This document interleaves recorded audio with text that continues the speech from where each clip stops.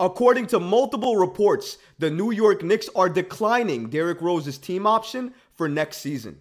In them doing this, it makes Derrick Rose an unrestricted free agent for this upcoming offseason. Derrick Rose is one of the locker room leaders for the New York Knicks, and with him gone, the New York Knicks now have a void that they have to fill this offseason. We're going to break down this and so much more today. But before we get started, about 92% of you guys watching right now are not subscribed.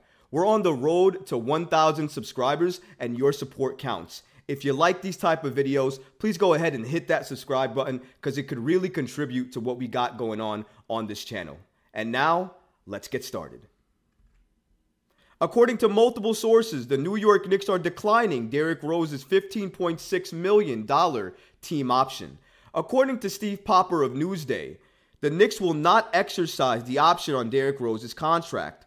Rose was beloved by Thibs and the organization, had a diminished role on the court, but was a pro throughout his benching and a voice in the locker room, and this will give him a chance to explore available opportunities.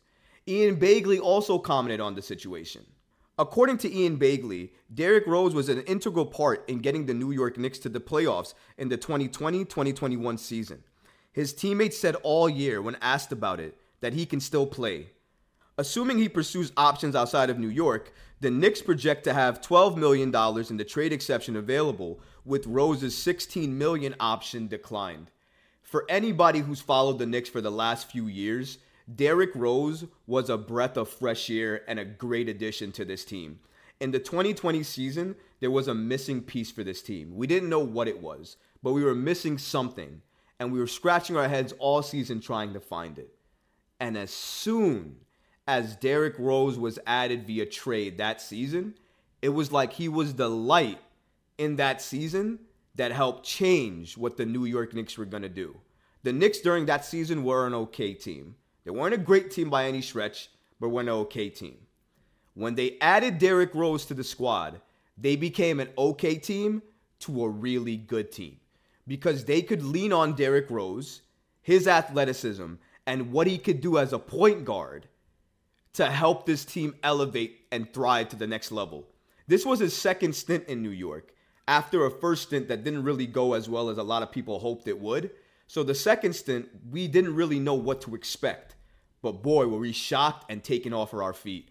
He was such a crucial piece in the New York Knicks reaching the playoffs during that season. It cannot be understated what an impactful move and trade Derrick Rose was to the Knicks when he was added in 2020. His play was a reason why he got the contract he did. He was up there for 6 Man of the Year votes during that season because of what he did for the New York Knicks. He was that impactful.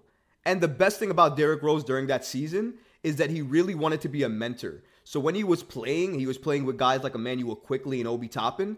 His goal was to make them better, to help their games elevate, not to take away from their games or to hog the ball or to just absorb all that spotlight. He wanted to share it. And that's what I love about Derrick Rose. As he's gotten older, he hasn't let the game pass him by in regards to not giving back to the game. Sometimes as a legend in this game, you play, but you never give back. You continue to try to thrive and succeed and get yours in your own individual way. But Derrick Rose, as soon as he came back for his second stint, didn't do that. If anything, he helped elevate this Knicks team to a level that nobody thought we could have gone. So really big shout out to Derrick Rose. I know personally as a Knicks fan, I'm going to miss him as part of the organization because of how impactful and important he was, not only on the bench, but in the locker room. I felt like a lot of arguments and issues that could have happened in the locker room this season may have not happened because we had Derrick Rose there to diffuse a lot of it. The Knicks declining Rose's option hardly comes as a surprise because during this past season, Mark Stein reported the following. Rose's potential departure from the New York Knicks comes as no surprise. Midway during the 2022-2023 season, the team hoped to find a trade that would do right by the 34-year-old in Derrick Rose. While that didn't come to fruition, it was clear that his days with the Knicks were numbered. If you've been following this story for the past few seasons, it was clear, as NBA insider Mark Stein reported here, that the Knicks and Derrick Rose were always going to part at some point. The Knicks just wanted to do right by him and move him to a team that he loved, he was comfortable with, and that he would get some playing time for. Because let's not get it twisted here. Derrick Rose loves the Knicks, loves Tom Thibodeau, and the Knicks love Derrick Rose right back. If Chicago is his first home, the Knicks are his second home. They want to move Derrick Rose the right way because they love and respect him. And on some level, you have to appreciate that. One of the greatest moments for me as a Knicks fan this past season was when Derrick Rose was on the bench, the Knicks were blowing out a team, and the fans were going nuts and crazy chanting for Derrick Rose. It started small, and then Julius Randle and the other teammates started egging the fans on, and it got louder and louder and louder. And then, boom, Tom Thibodeau agrees and puts Derrick Rose in. It was a great moment. This is the moment I'm talking about. Roll the clip. Oh, they want Rose. Yeah, now chanting for Derrick Rose. Derrick Rose. They want some Rose in the Rose cart. Yeah. Rose looking tan. Yeah, initially it sounded like Jericho. There they go. Loud chants for Derrick Rose. Tibbs acquiescing to the crowd. What is going on here? Crowd in a frenzy. Everybody's on their feet cheering. From all accounts, Clyde, we've seen the quotes from his teammates. He has been the perfect teammate. Did you see and feel that? The love, the appreciation, and the joy. Derrick Rose still loves and appreciates the game, and he has such a joy when he plays it. You can see his smile and his joy as he's coming off the bench to play. He still loves this game, so that's one thing. But the fans and the organization and his teammates, you can see how much they want it for him, and they love it for him.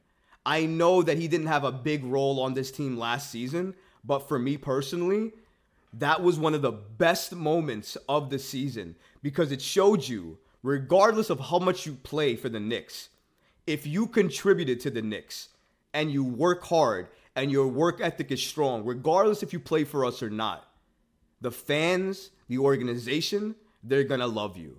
And you know what, Derrick?